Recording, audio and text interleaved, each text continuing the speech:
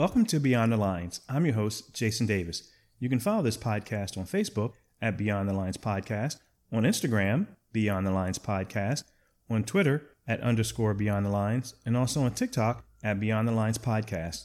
Also, if you have any questions, comments, or show ideas, you can email me at btlpodcast213@gmail.com. This episode is sponsored by Davis Vending.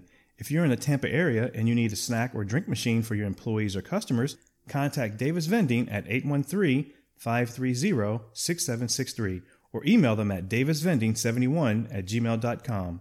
Davis Vending offers great service and affordable prices. For all your vending needs, contact Davis Vending. This is episode number 61, and today I will be discussing turning Olympic tragedy into triumph. So now, let's meet this episode's guest. So my guest today is Eran Havner. He was born and raised in Israel, but now resides in Los Angeles for the past 23 years. He's the master of hypnotherapy and timeline therapy. He's also the master trainer of neuro-linguistic programming. And more importantly, he was a member of the Israeli Junior Olympic Judo team from 1990 to 1992. Eran, welcome to the show. Thank you very much. Glad to be here. I'm glad to have you here. So we're going to talk a little bit about turning tragedy into triumph. And I think your story is one that is very compelling for several reasons. I think it's one, again, where we're talking about tragedy and turning that into triumph. And I think it's a story that all people can listen to, can understand, and can withdraw from that story how to persevere, how to overcome tragedy, and turn it into something positive. And more importantly, I think it's a positive message for kids and youth athletes in which they can take from your message and from your story and use that for whenever they're coming across some adversity or even some sort of tragedy. So I'm glad to have you on to talk about that. For sure. I think it's very important to give the young kids and young adults the tools how to handle when something crashes into your life, things are not going as expected, you know? Absolutely. All right, so before we kind of get into the meat of the story, let's talk a little bit about judo. So how old were you when you got into judo? I was 6 years old. Actually, I started judo because I was bullied in first grade. So I decided to go and study judo so I can protect myself. And it became something that I really loved and I was really devoted. So I started to train 3 times a week, then 5 times a week, you know. And when I won championships, I became part of the youth Israeli national team. We're preparing to the Olympics. And one day, you know, I was riding my bicycle to a practice and a car crashed into my dreams, and all of a sudden, you know, I find myself on a wheelchair and the whole rehabilitation and learning to walk all over again.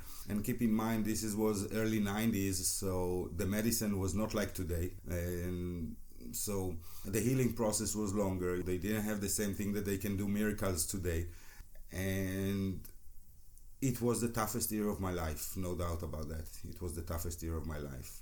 And I never gave up. I mean, later on when I was in my rehab, I went to see my coach practices and I went to see competitions, and I never gave up. It was my dream to go back to judo. And as part of my rehabilitation in the hospital, I started to learn magic. We went to a weekend, you know, with my parents, and there was a magician, and I was hooked, and I started to practice magic and learn magic. That was really what kept me with motivation, and I could say, could fill my days, because doing rehab, not going to school, not being with your friends, not doing what you used to do, you have a lot of hours to fill up, you know, and I think that it's very important to have something that is really a passion to fill those hours. So it turns to be that I really loved it and I became a professional magician.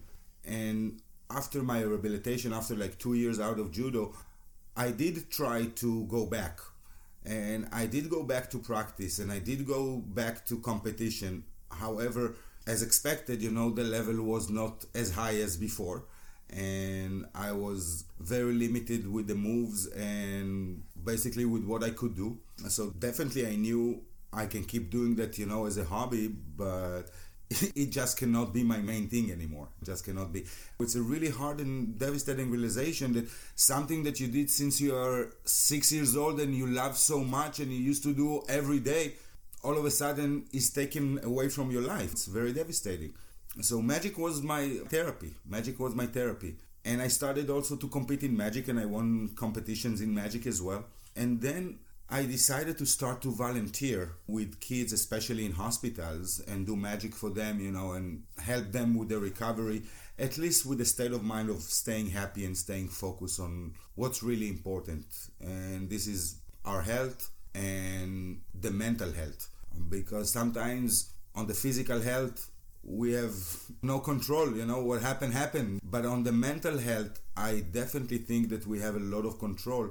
And that's the reason why I started to learn, I was also a mentalist, and I learned hypnosis and the power of the mind. And it was always intrigued me why success comes to some people and not to others. Why some people, even one of my friends in judo, in training, it was really tough fights. But in competition, when I met him, I swiped him like a little girl. And it's all how strong you are mentally to overcome any challenge. And you know how I say to my son these days, he's 18, he just turned 18, my oldest one.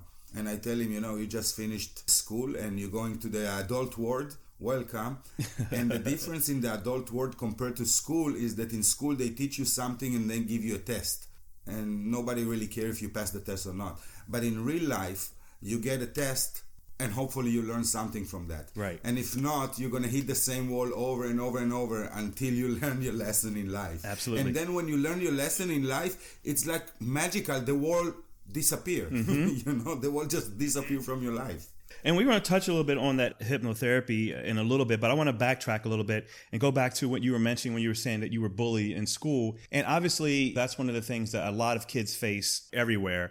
How old were you when you first started getting bullied? And what were those types of things that you were being bullied about?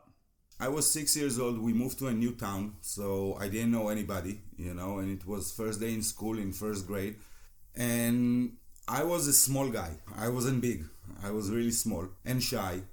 And one of the kids, just thought that I'm a good target for him, for whatever reasons, you never know the reasons. Right. And I didn't tell anybody because my parents were busy, working, and they were hardly home and they would come late. And I just thought that I have to deal with that somehow.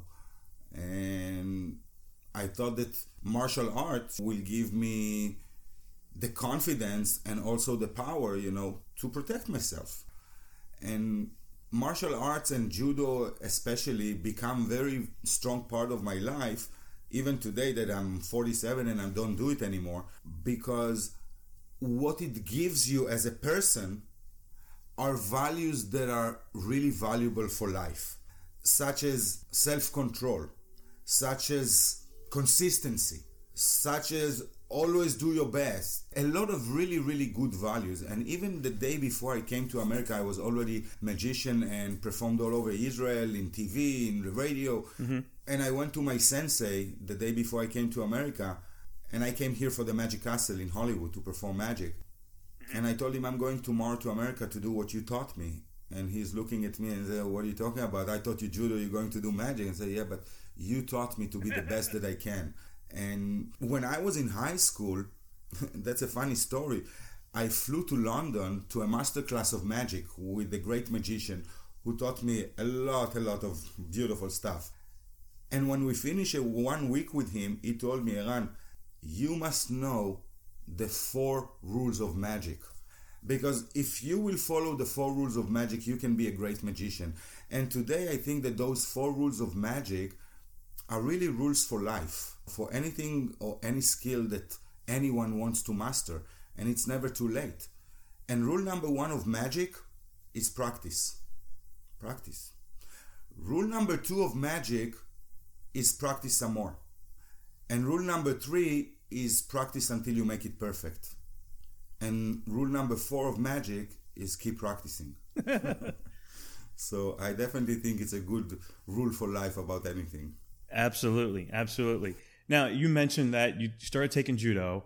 You became very good at it. You won competitions. At what age, or what was that one thing that made you think, you know what, I'm going to try this Olympic junior team and see how I do with that? What was that one thing that pushed you towards trying to join the junior Olympic team?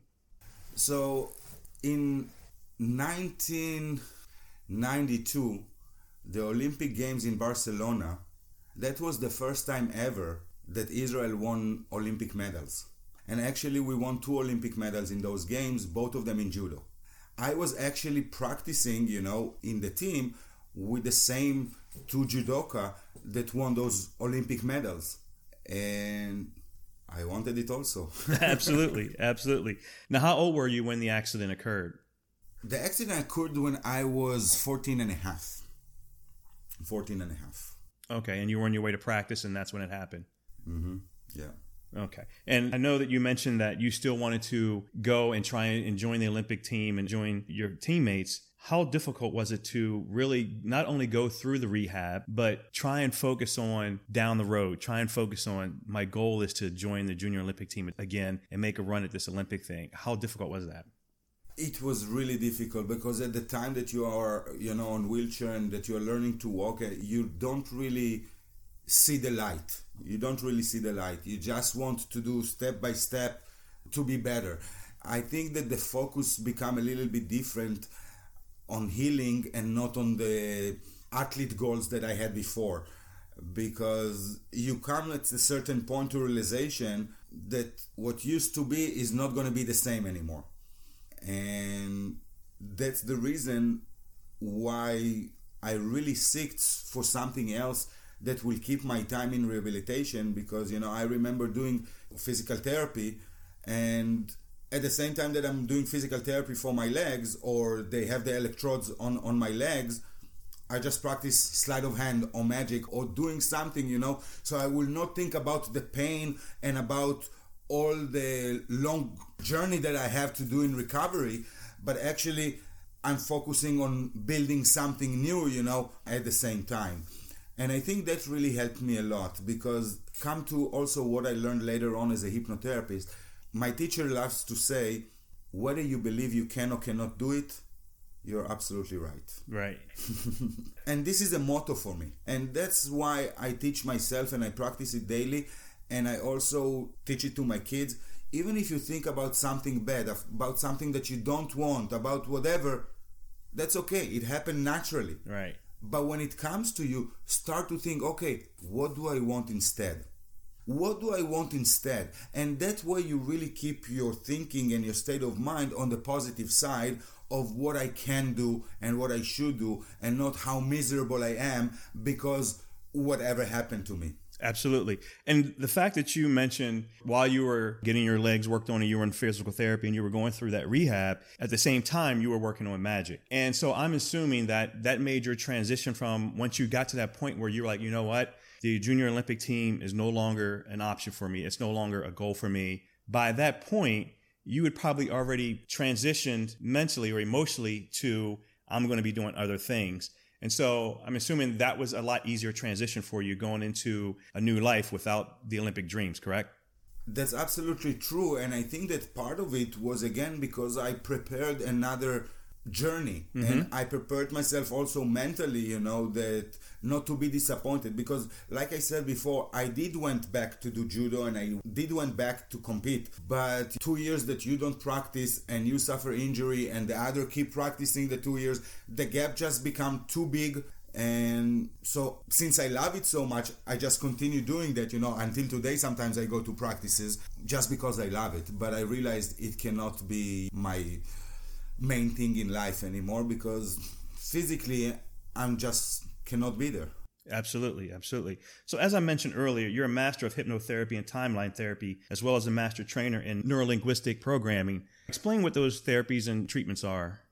So hypnotherapy, basically, it's a way to access the unconscious mind where everything is stored. And then we can really shift our perception about certain memories, okay? Mm-hmm. And therefore, when a person is going through trauma, doesn't matter at what age, and trauma does not need to be something harsh like a rape or a robbery or something like that.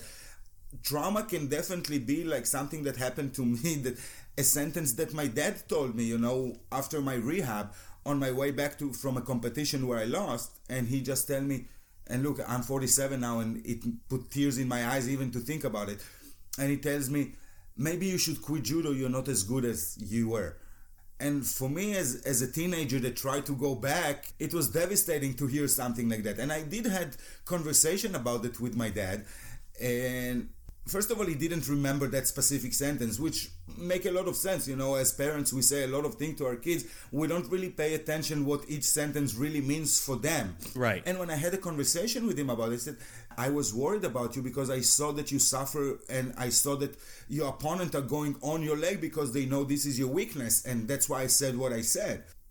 And once I shift the perception around that, it helped me to keep moving in my life. So sometimes trauma is something small like that. But what happened to the brain in a situation of a trauma, the unconscious mind make new rules at that point that will defend us, okay? That will protect us. Right. But the thing is that a rule that was created when I was 15, or even worse, when I was 5, you know, when I was bullied, will not serve any good purpose in my life today when I'm 47. So that's what hypnosis allows us to do, is really change the perceptions around memories, and therefore it change our reality.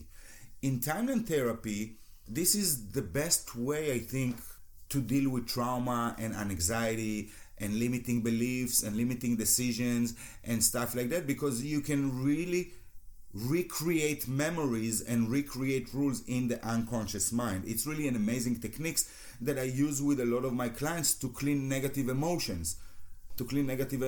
Like anger, sadness, fear, guilt. And that's a really life-changing process to do cleaning of negative emotion. Absolutely. Now, how are you able to use those therapies to help athletes? Here's the thing, and this is the reason why I approach you and I loved what you do, because I was an athlete, but in reality, I work more with teenager, not necessarily athletes. I work with business people. I work with parents. I work with variety of people. And that's why I approach you, because I really liked the fact that you help young athletes, and I know how important it is, you know, to give them tools and really teach them how to be mentally strong, you know, and how to really stay focused. One of the beautiful things that I say in my lecture, it's actually something that Kobe Bryant said. He said, going an hour before everybody to the practice, that's living the dream. Staying an hour after everybody already left, that's living the dream.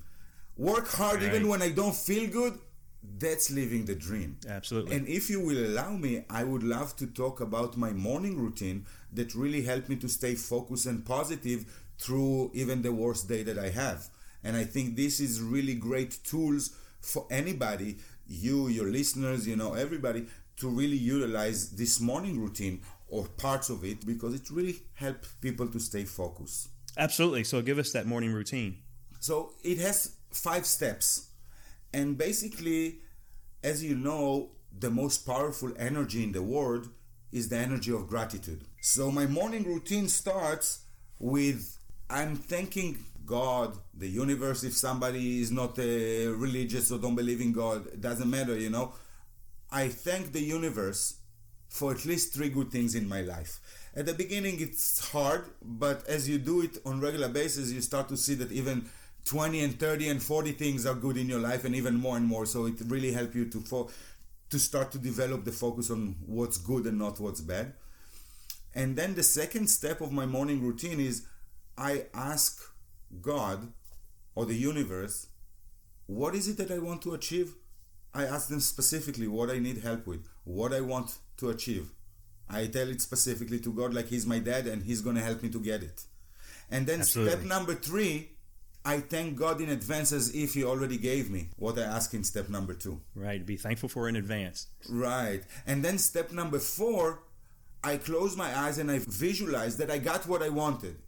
And now I start to reverse engineer what I have to do for those things to happen. Right. Not what God has to do, not what the universe, not what my boss, not what my wife, not what my kid, what I have to do to make those things happen. Right. And then the 5th step, I just put music, you know, that really make me feel good. Like, for example, now the song that I hear is Unstoppable by Sia.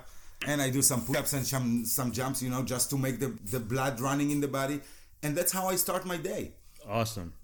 So through your tragedy, what did you learn about yourself? That's a great question. First of all, I learned that I can do whatever it is that I want to do.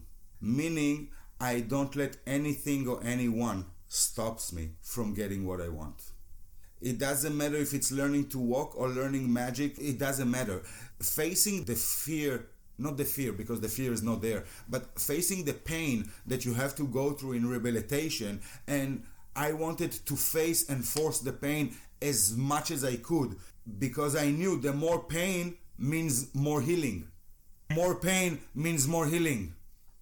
So I really wanted to induce it more than once a day, more than what the doctor said that is necessary. Right. So I think that taught me a big power in life, not to be afraid of anything and really face the pain. And because if there is no pain, there's no growth. Absolutely, absolutely. So would you say that once you got bullied and you got into judo to kind of protect yourself and I guess even gain some confidence, in a way judo sort of saved your life? Because if you think about it, you got bullied, you could have harbored the anger and the bad feelings and all those things, and your life could have taken a different turn. But instead, you used that for something positive. You joined the judo team. You became very good at it.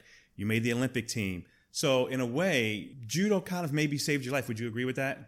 Definitely. It was, when I was a kid and we moved to a new place that I didn't want to be there, and I was mad at my parents and mad at all the world. That was a great place to take out all the anger and then come home, relax. So right. Definitely it saved me because if not the judo, to be honest, I don't know what I would have done in such a small city that we moved and I didn't know anybody and how long it would have taken me, to get in the group of the people or socialize and stuff like that, especially when you move to the city 2 days before school and the first day of school you get bullied. So right. Definitely Wow. Judo saved my life. Absolutely. So finally, what advice would you give to young athletes when it comes to dealing with adversity and tragedy?